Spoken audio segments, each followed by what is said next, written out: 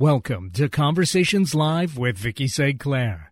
Talk radio to inspire, inform, and stimulate. Bringing you enlightened discussions with authors, creatives, innovative business and health professionals, and ordinary people living extraordinary lives. Sharing their expertise and life stories.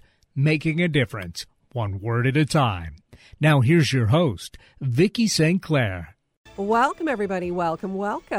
Well, today we're talking about the two big C words, words that I think make the world interesting and fun. And I'm talking about creativity and comedy. We'll talk with the 74-day Jeopardy champion, now New York Times bestselling author Ken Jennings in just a moment. His new book is called Planet Funny. And obviously he's covering comedy. And in the second half of the show, we'll hear from Gannett, who wanted to know what makes some ideas soar and others sink. So he set out on a journey to discover patterns that lead to creative success. And if you're feeling blocked, stifled, or don't think you have a creative bone in your body, Gannett says you're just doing it wrong. So stay tuned to find out more about that. All right, coming up first, as I said, we're going to be talking with Ken Jennings. His new book is called Planet Funny. Couple of things I didn't know about Ken.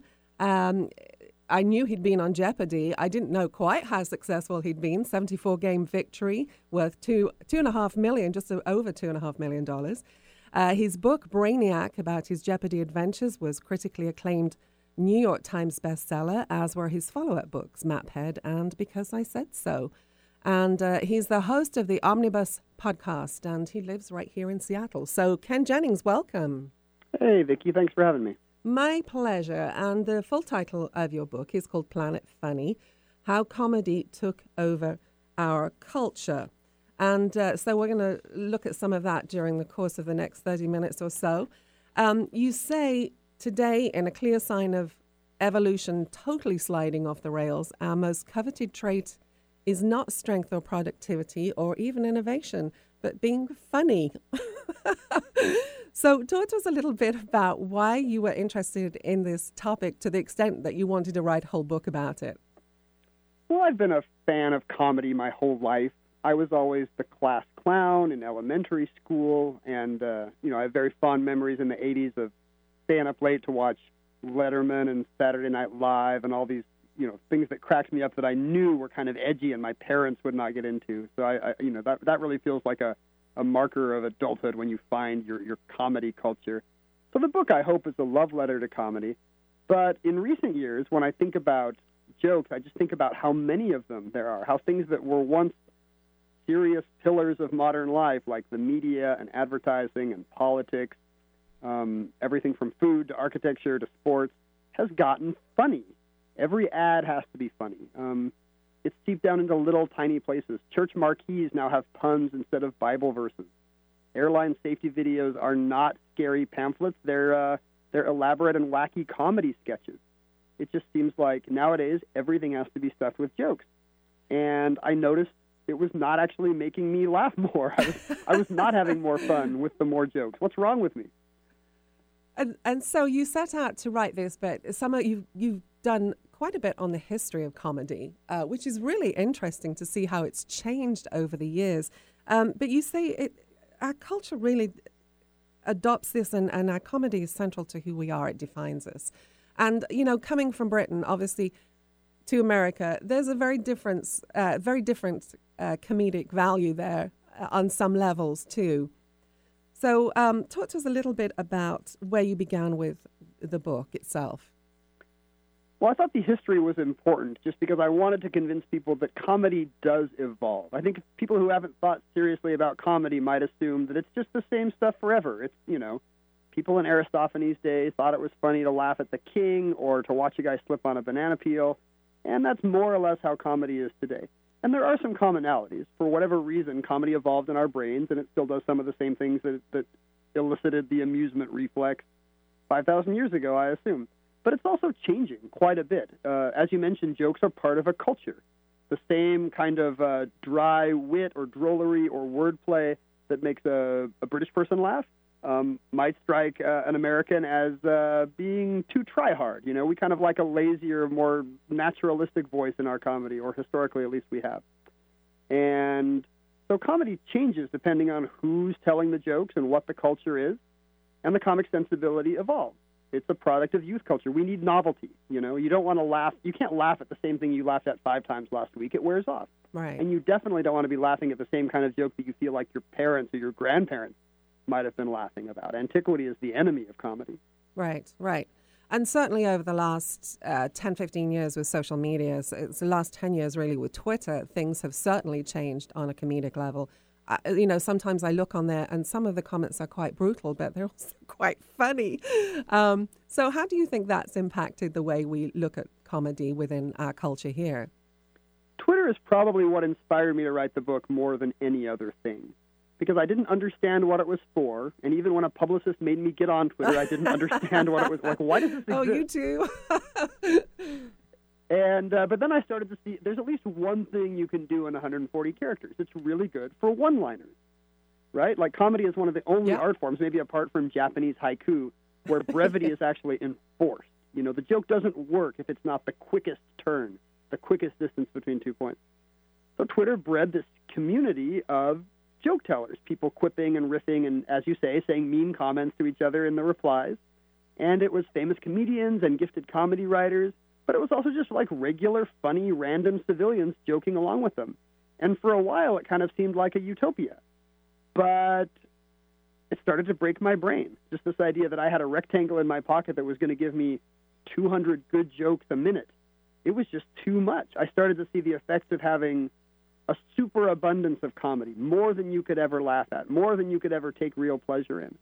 And I just wasn't enjoying it as much, and I wanted to look at what it might do to our culture if everything is this stuff with jokes, if people are getting their news from comedy shows, if politicians have to pre-write zingers for debates, if every ad has to be funny or people get angry letters.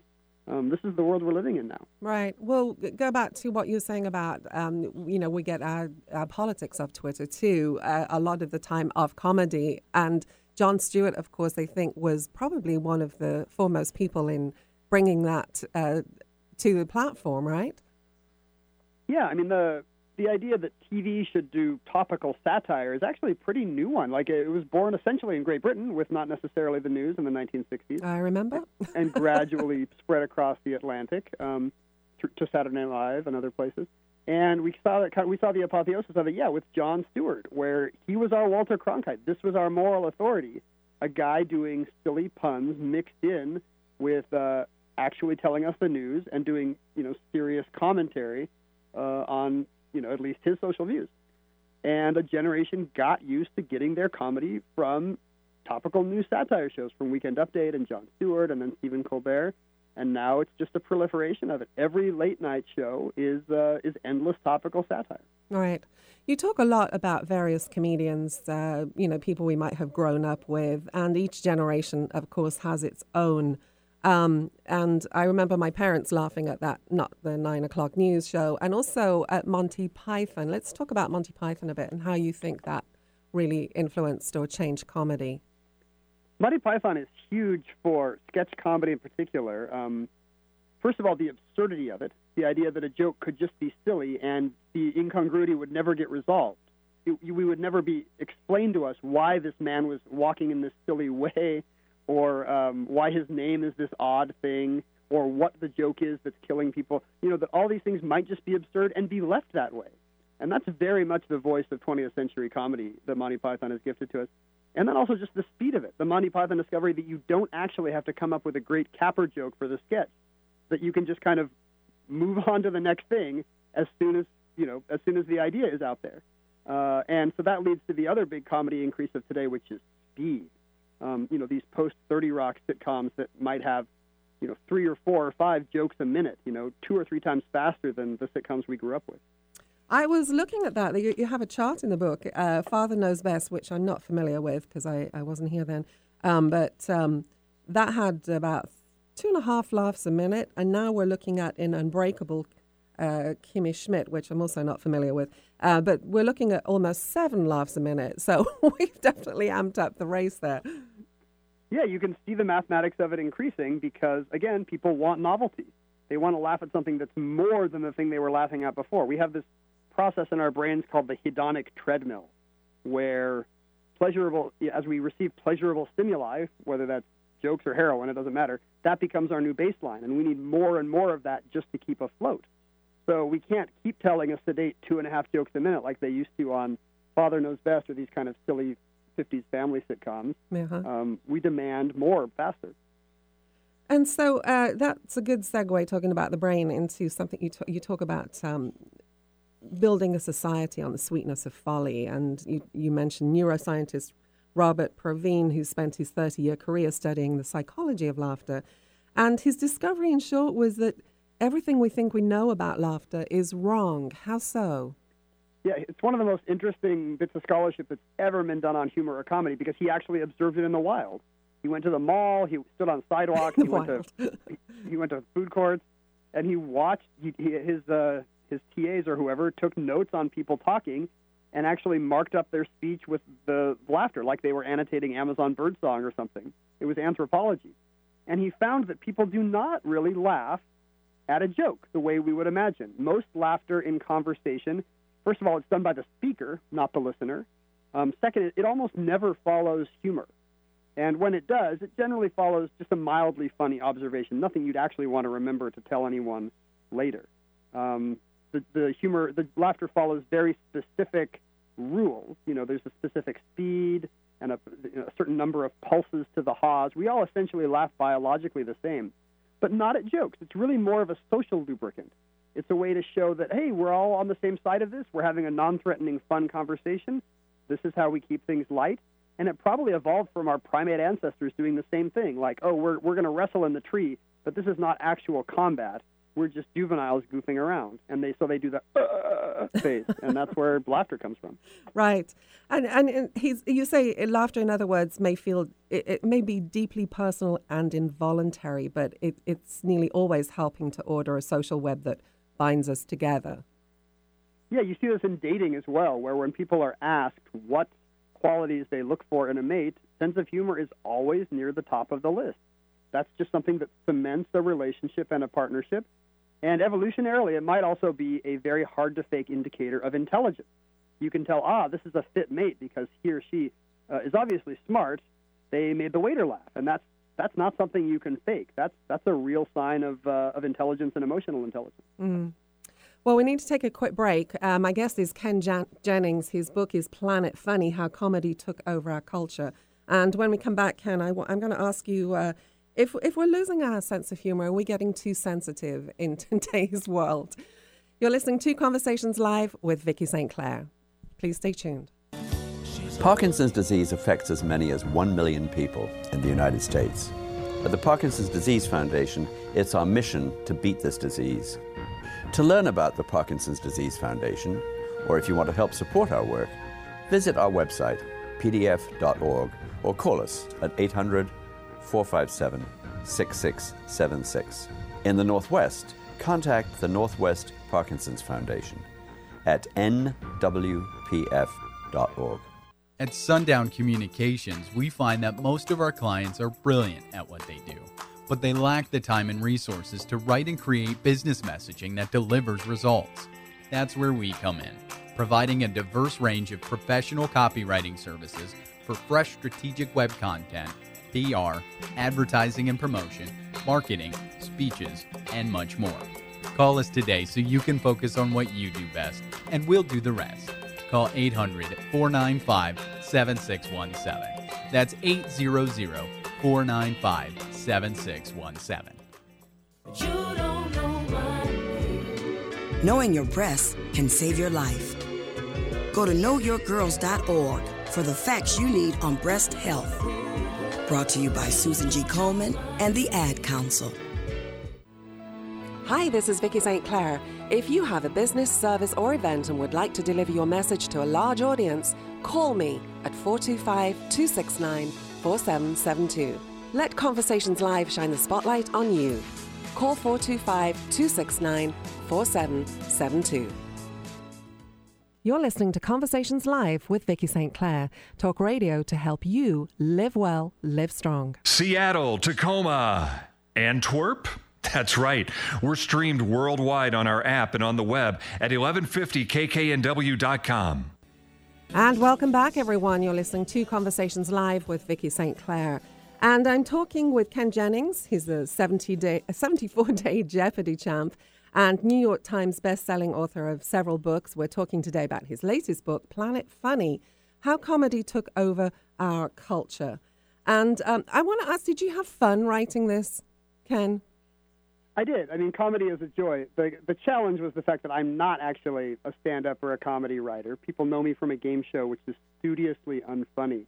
So I wanted to make sure I actually knew my stuff. So there were years of research to make sure I actually knew what I was talking about if I'm going to do anthropology of comedy all the way back to Aristophanes. Right.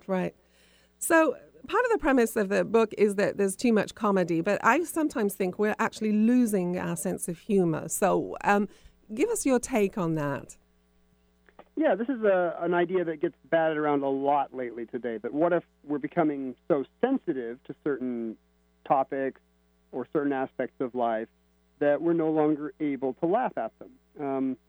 And, you know, my take is that what this does is it actually shows that we are realizing how important and serious humor is. In the past, you know, if someone told an edgy joke about death or race or something uncomfortable, you know, they would be able to say, oh, it's okay, I was just joking. And that would be an all-purpose alibi. And we felt like that was important for jokesters to have that because they were our truth tellers. You know, it was like the fool in a Shakespearean play. He's right. The only one that can speak truth to power. What's changed now, first of all, is that we all have access to jokes. We're all joke tellers now. You know, we all have our social media feeds, and we all have our little audiences where, you know, we've mastered the rhythms and the mechanics of humor as well. And second of all, I think we've realized that I'm just joking is not a catch-all alibi because it just invites a further discussion. Well, of course, Roseanne was just joking when she compared an Obama aide to a gorilla. But, you know, what are the effects of that joke? You know, what was she trying to accomplish? What does she think is humorous about that joke? What might the side effects be? And I think it's good that we're having those conversations. You know, Dave Chappelle famously left his sketch show because he was doing edgy material on race. And sometimes he would see a white audience laugh, and he would think, are they really getting the social satire here? Or are they thinking that it's not ironic and there's just easy jokes about black people that can be laughed at here? Right. And he was worried enough about that he walked off the show.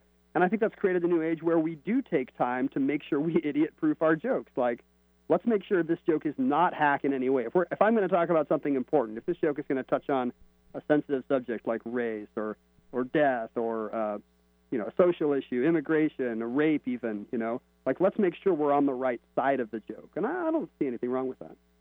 Yeah, it does. I mean, I have mixed feelings about that because I think over the years, comedians in many ways have kind of held politicians accountable because they'll call them out on stuff. And where do you think it fits into politics?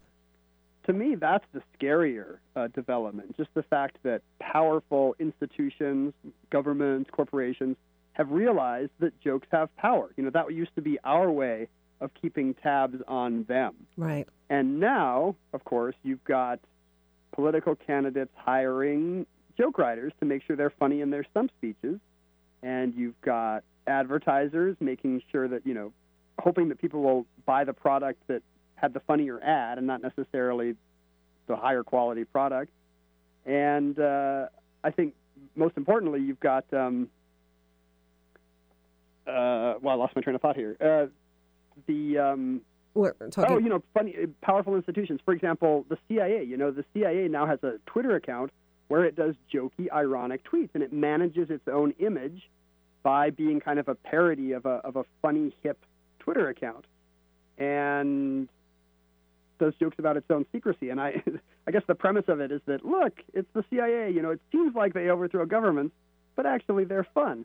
So powerful people have learned how to co-opt and commodify jokes so they can use them against us. And it's something to keep an eye on.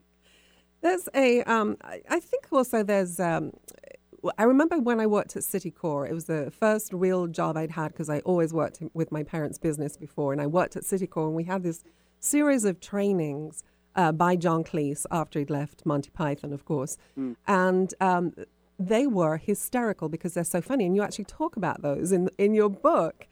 But there's something about sitting there watching a dry training corporate video versus watching John Cleese say things that you really, really want to say to customers sometimes, made you take a different look at things. So where do you think the place for humor is there? You're absolutely right about how a comedic take can do things that a serious one will not. It's why satire works. It allows for exaggeration. It kind of gets you on somebody's side. If they think they're going to laugh, they'll listen to a new viewpoint. Somebody who might sleep through a corporate training video might actually pay attention to a funny John Cleese one because they know at least they'll get a laugh out of it. So it's a valuable tool in a lot of ways. But what we saw, especially in the U.S. in the 1980s, is corporate humor becoming a huge management fad. And corporations bringing in outside speakers to tell them how to liven up their day with laughter. Often companies would have a joke room at the office filled with, Garfield paperbacks and Irma Bombeck books and all, rubber chickens and chattering novelty teeth and all kinds of silly comedy things. The idea that you could go there and laugh and unwind. So again, we see companies using jokes and using laughter to jolly along employees and get their way. It's not a fad that lasted very long, thankfully, but I still have nightmares of working at one of these companies in the mid-'80s when the Grouch Patrol might show up in the hall and say, "You're not smiling," and do some funny face or put a red clown nose on me or whatever the policy was at the time. It didn't actually improve humor to put the word corporate in front of it. No. And let's talk about the glass ceiling while we're talking about corporate, because there definitely was a glass ceiling. It was definitely a male-dominated industry. We see a lot more females now. You share an interesting story in the book, I thought, about Mark Twain. He was also around, his contemporary was Marietta Holley, who's almost forgotten, and of course Mark Twain isn't. But there was a huge difference between their personalities. Tell us about that, if you would. Yeah, I think people don't realize that Mark Twain was not the only frontier comedian of the mid-19th century. They were called the Southwestern humorists in America because they were out on the Mississippi, and there was a whole bunch of them telling kind of folksy frontier stories. A woman, Marietta Holley, sold as many books as Mark Twain did. They had the same publisher, they had largely the same audience, they had the same illustrator. And of course, Mark Twain is still remembered today as the great American humorist of his time. And Marietta Holley's books, though insanely successful at the time, are no longer in print. And a lot of it comes down to a question of temperament. Mark Twain was a very canny self-promoter. He had that kind of what we would call today unearned white male confidence, where he would go on the road and do monologues on stages in front of the crowned heads of Europe, and he'd just promote himself tirelessly as a storyteller.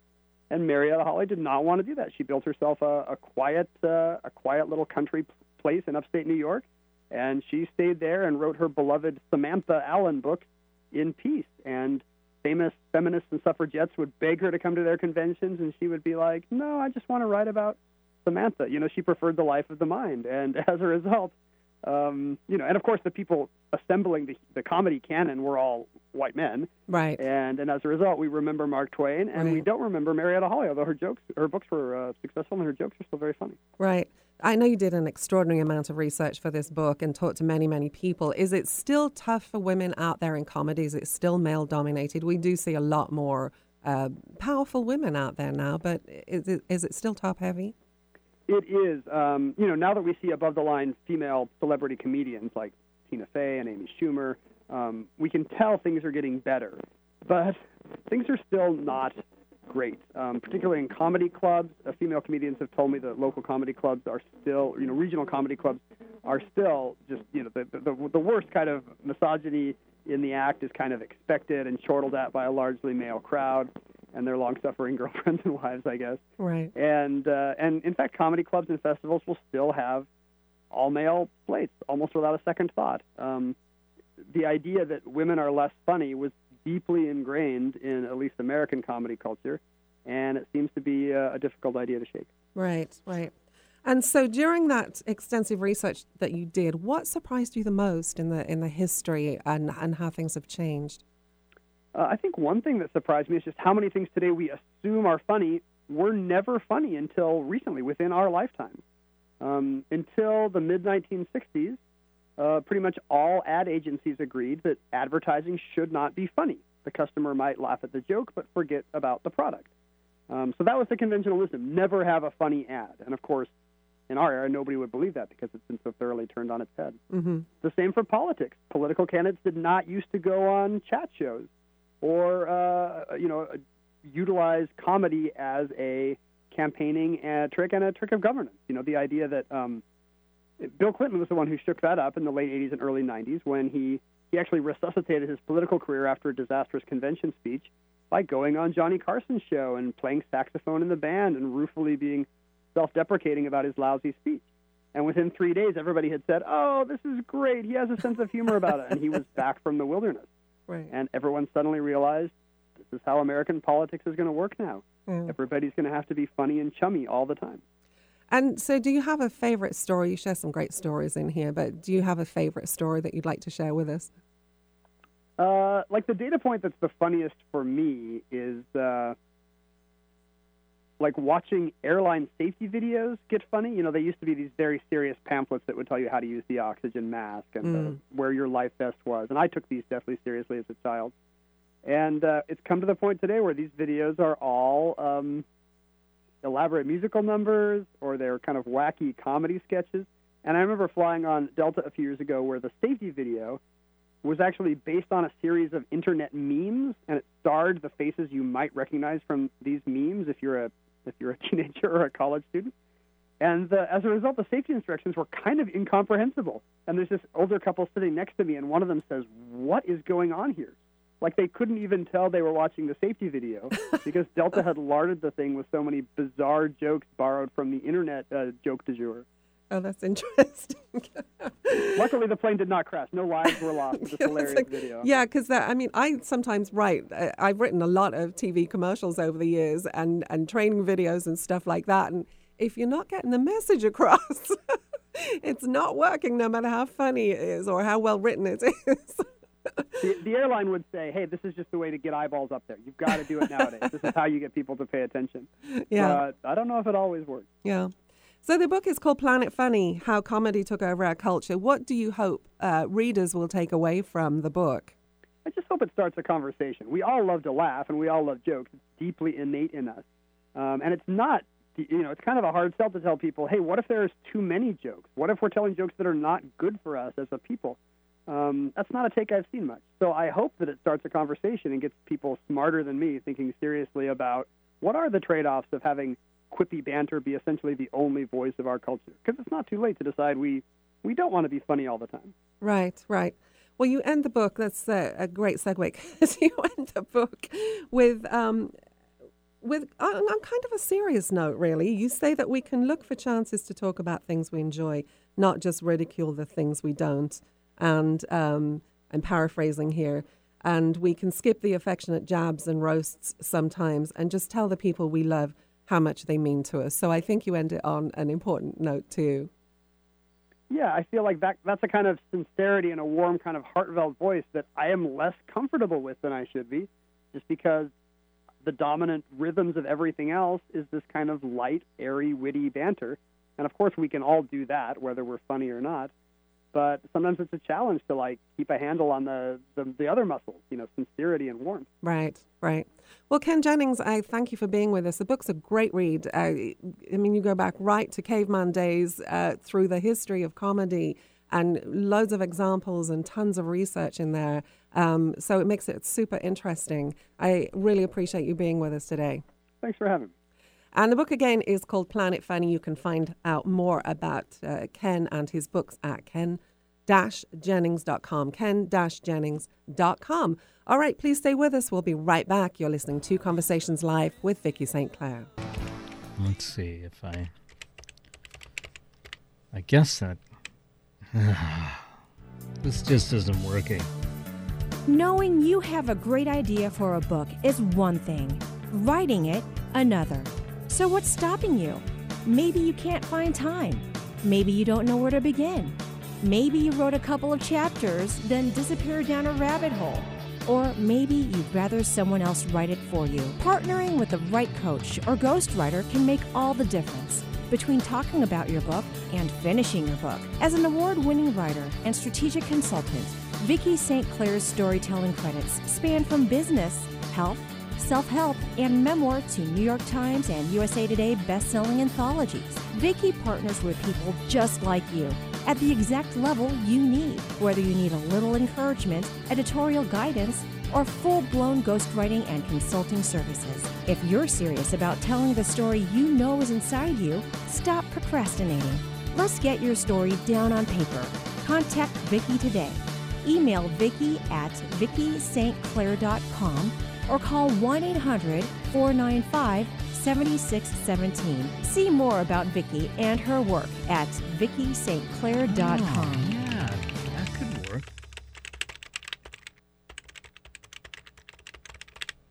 What's summer without a good book?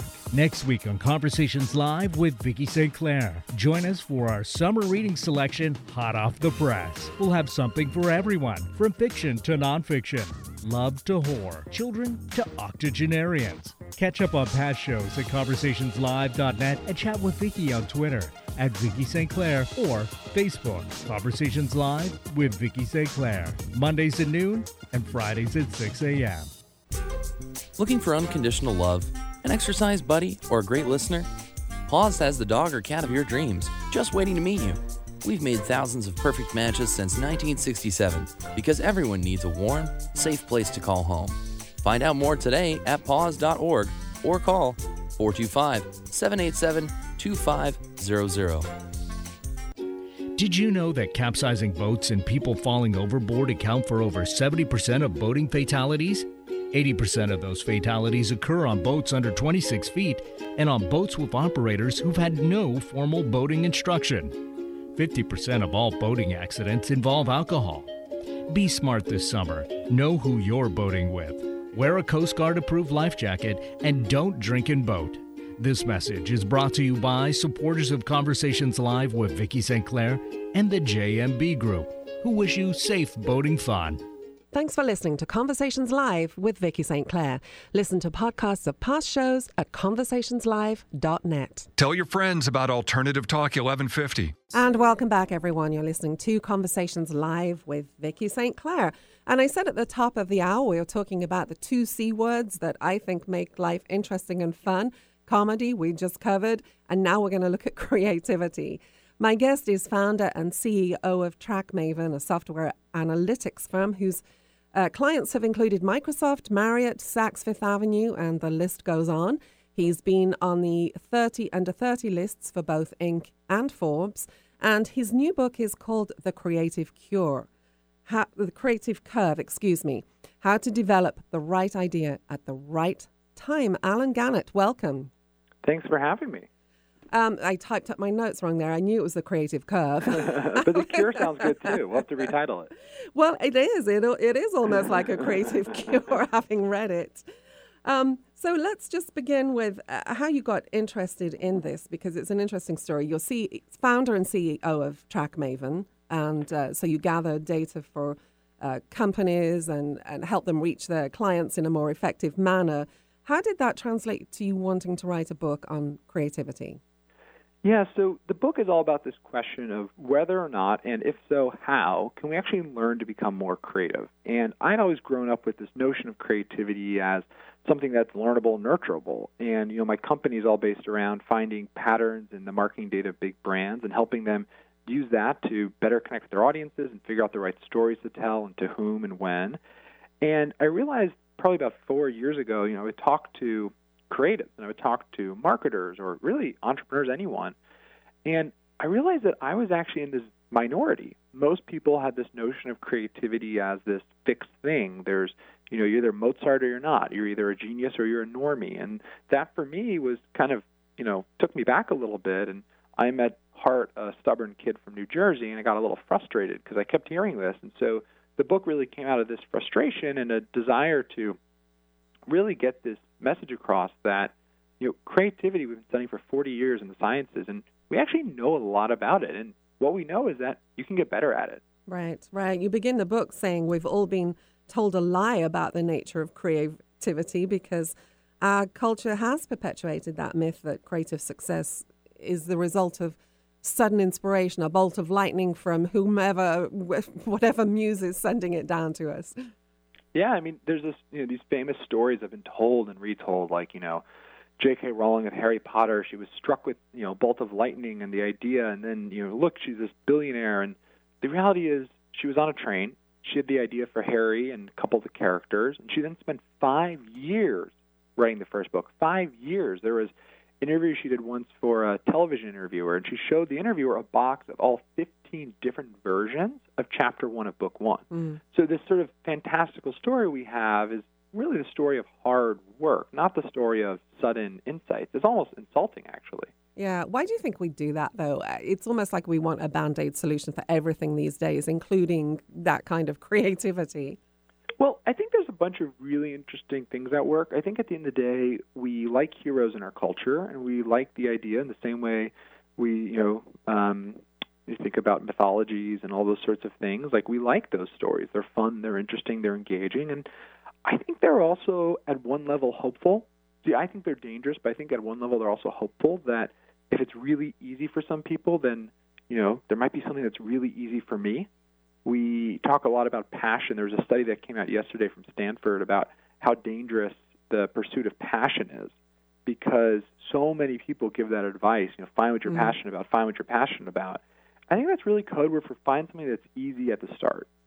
And there isn't really anything that's easy at the start. The only thing that's easy at the start is video games, because they're designed to be that way. The reality is, when you look at stories of great creators, like look at Mozart, for example, if you watch the movie Amadeus, you think he popped out of the womb and started playing the piano. But the real story is when he was 3 years old, he basically had a helicopter dad who told him he had to become a great musician, hired him the best music teachers in all of Europe, and then he practiced 3 hours, 7 days a week as a little kid. And so he wrote his first truly original piece of music when he was 17, which sounds impressive. But that's after 14 years of practicing 3 hours every day with the best music teachers in all of Europe under the conditional love of a helicopter dad. So that's not the story of magical talent, but not a particularly inspiring story either. Right. Well, let's look at the story of Paul McCartney as well, because I thought that was kind of interesting. I was just a little kid, but all my cousins who were older than me were like obsessed with the Beatles and stuff. And yesterday became quite an obsession with Paul McCartney from reading your story in the book. So Yesterday is the most recorded song in history. Paul McCartney wrote it. Paul has the record for the most number one singles. And the mythology around that story is that he woke up from a dream with the song.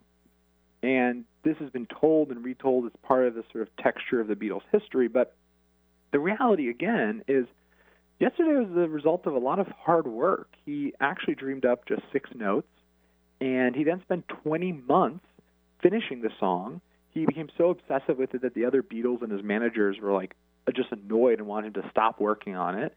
He didn't have the lyrics till all the way at the end. For a long time, he used as placeholder lyrics some lines about scrambled eggs, because one time when he was working on it, someone offered him scrambled eggs. And so, yesterday is another one of these examples where it's one of these famous sort of historical games of telephone of Paul McCartney, dreamed up the song yesterday. And the reality is he spent almost 2 years working on it in a back-breaking fashion in a way that annoyed his friends. Right.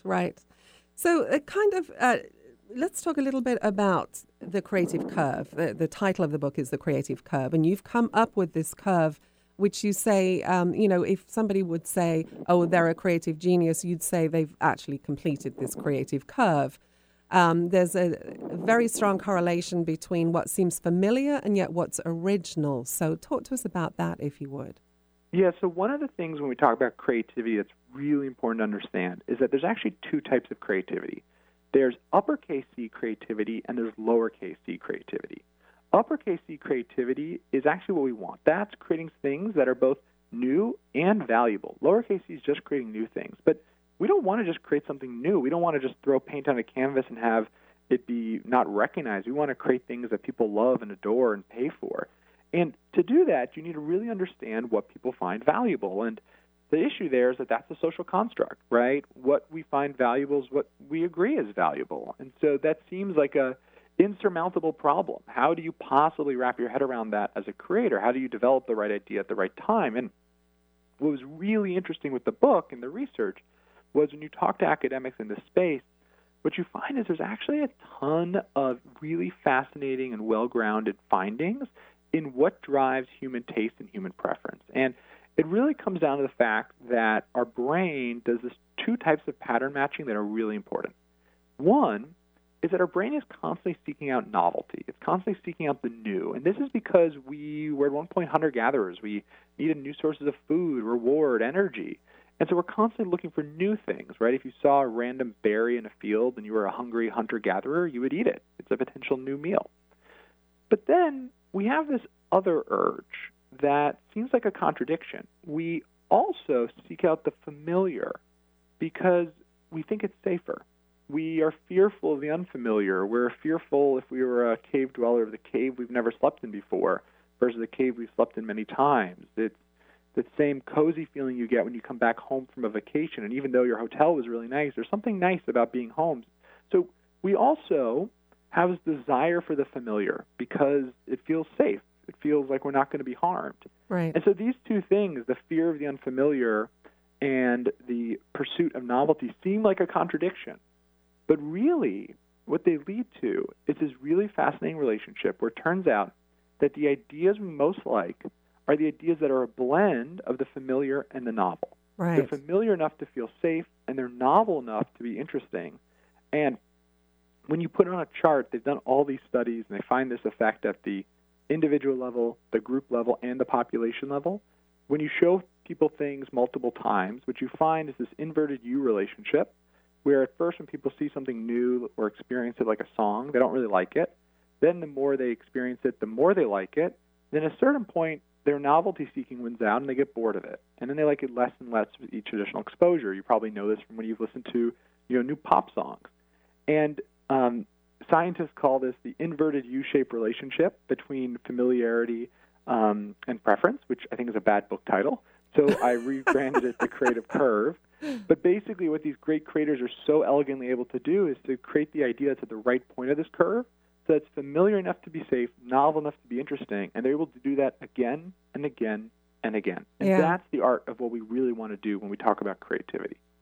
Yes, excellent. And you used Paul McCartney's Yesterday as an example to open the book there because that's when he played those 6 notes, they seemed familiar to him, so familiar to him, even though they were novel, but they were so familiar to him that he went to many people to say, hey, have you heard this before? Am I ripping it off from someone? Yeah, he was worried that he had plagiarized it. And, it's interesting as historians have sort of found the story of Yesterday fascinating. And, over time, what we sort of realize is that, the melody for Yesterday, the main melody that Dreamed Up, is sort of a reinterpretation of Ray Charles's version of Georgia on My Mind.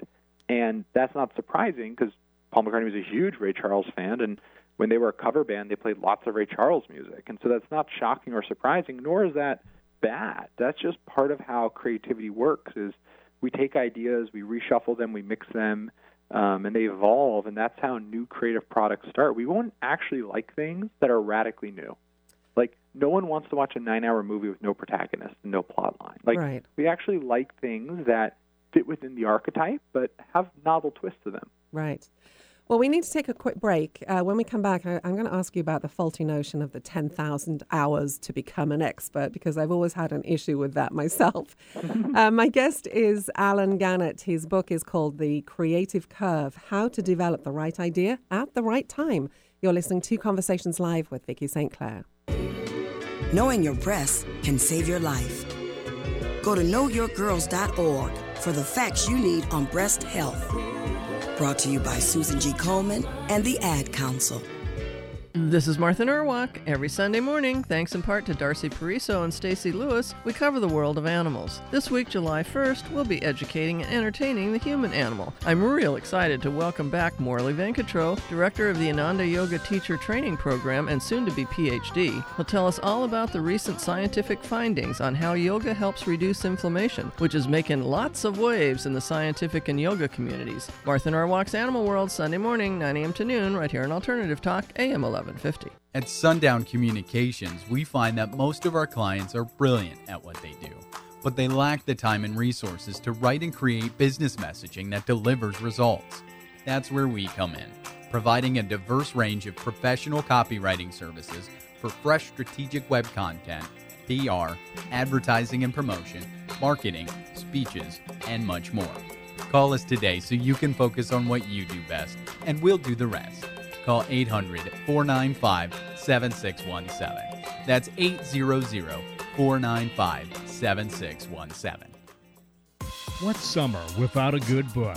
Next week on Conversations Live with Vicki St. Clair. Join us for our summer reading selection, hot off the press. We'll have something for everyone, from fiction to nonfiction, love to horror, children to octogenarians. Catch up on past shows at conversationslive.net and chat with Vicki on Twitter at Vicki St. Clair or Facebook. Conversations Live with Vicki St. Clair. Mondays at noon and Fridays at 6 a.m. Hi, this is Vicki St. Clair. If you have a business, service, or event and would like to deliver your message to a large audience, call me at 425-269-4772. Let Conversations Live shine the spotlight on you. Call 425-269-4772.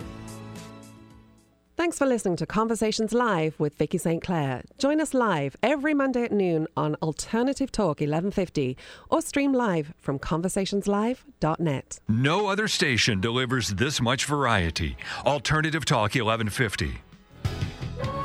And welcome back, everyone. Welcome back. We are talking creativity in this segment with Alan Gannett, who went on a journey to discover what's the difference between something that soars and sinks, but in much more detail than that. His new book is called The Creative Curve, How to Develop the Right Idea at the Right Time.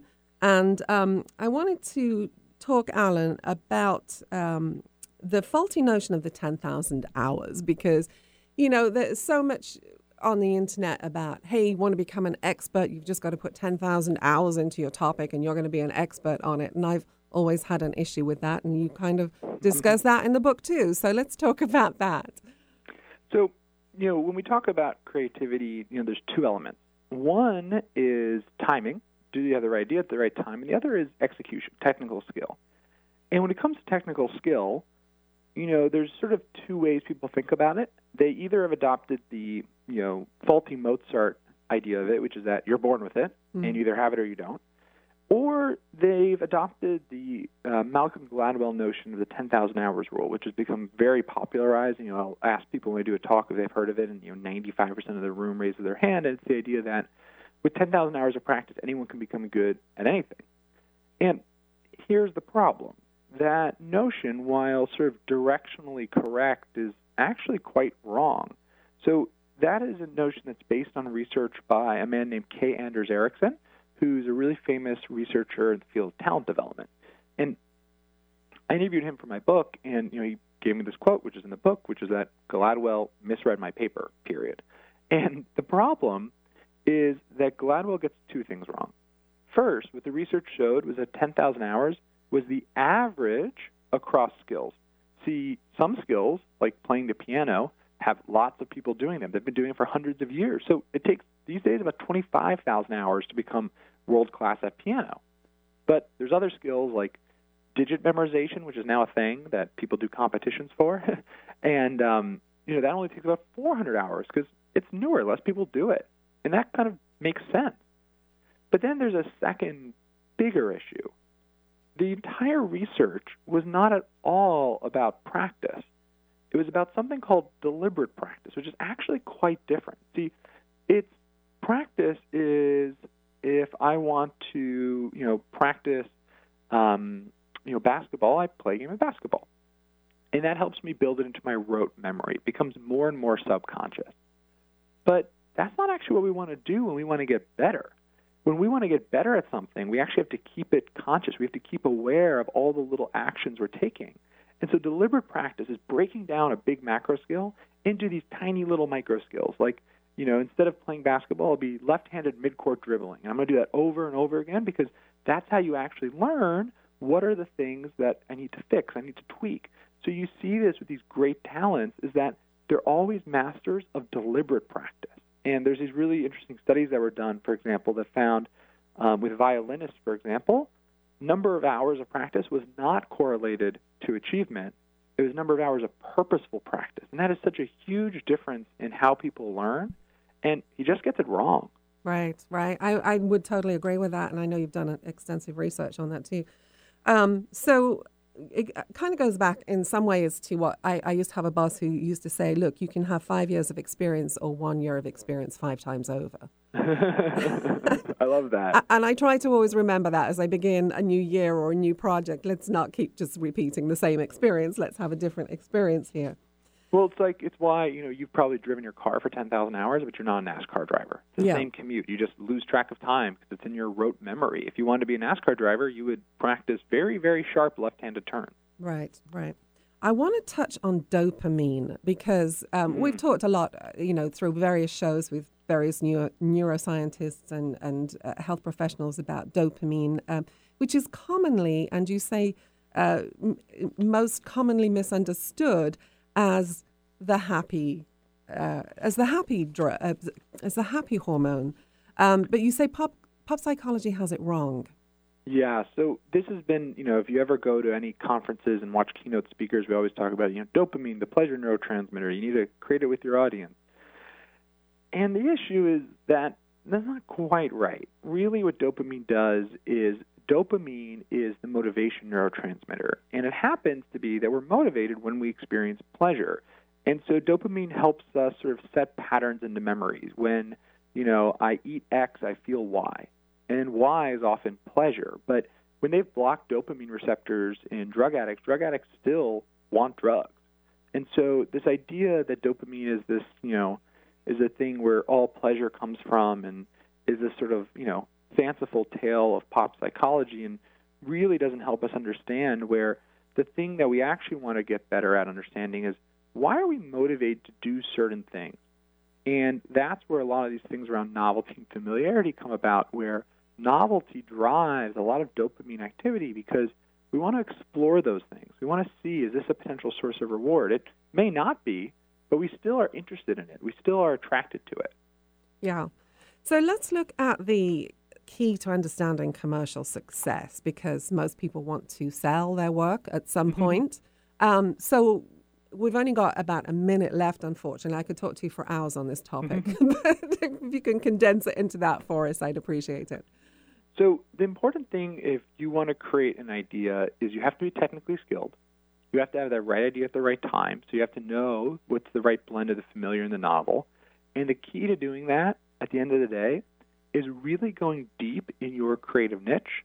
So you see the biggest creators are very active consumers of culture. They consume every creative product they can get their hands on. They want to see what their audience is going to know and what's familiar and not familiar. You also need to have distributions. In the book, I talk about how you need certain types of people in your creative community. And third, you need to listen to your audience. And so in the book, I discuss basically how you find these best creators. They're very iterative, and they get a lot of feedback because they understand their job as a creator is not to create for themselves. I think that's a fanciful notion that a lot of aspiring creators hold. But the people who are actually creative achievers, they're very focused on that social contract with the audience and creating for them. And that's some of the key elements to commercial success. But that was a very condensed version. Yes, very condensed. You go into it in great detail in the book. So I can see, Alan, why you were on Forbes and Inc.'s 30 Under 30 list. Great work, great research here. And so basically, if people are listening to this, they're feeling uninspired, stifled, creatively infertile, this is the book for them, because you say they're just doing it wrong. We can all do it. Thank you. Thank you so much for being with us. You can find more about Alan Gannett and his work at thecreativecurve.com, thecreativecurve.com. All right, that brings us right to the end of today's show. We pushed it to the end there. You can find me at 800-495-7617 if you have comments or feedback on the show today. And you can also find me at info@conversationslive.net and on Twitter and Facebook. We'll see you next week. Until then, live well, live strong. Hi, this is Vicki St. Clair. If you have a business, service, or event and would like to deliver your message to a large audience, call me at 425-269-4772. Let Conversations Live shine the spotlight on you. Call 425-269-4772.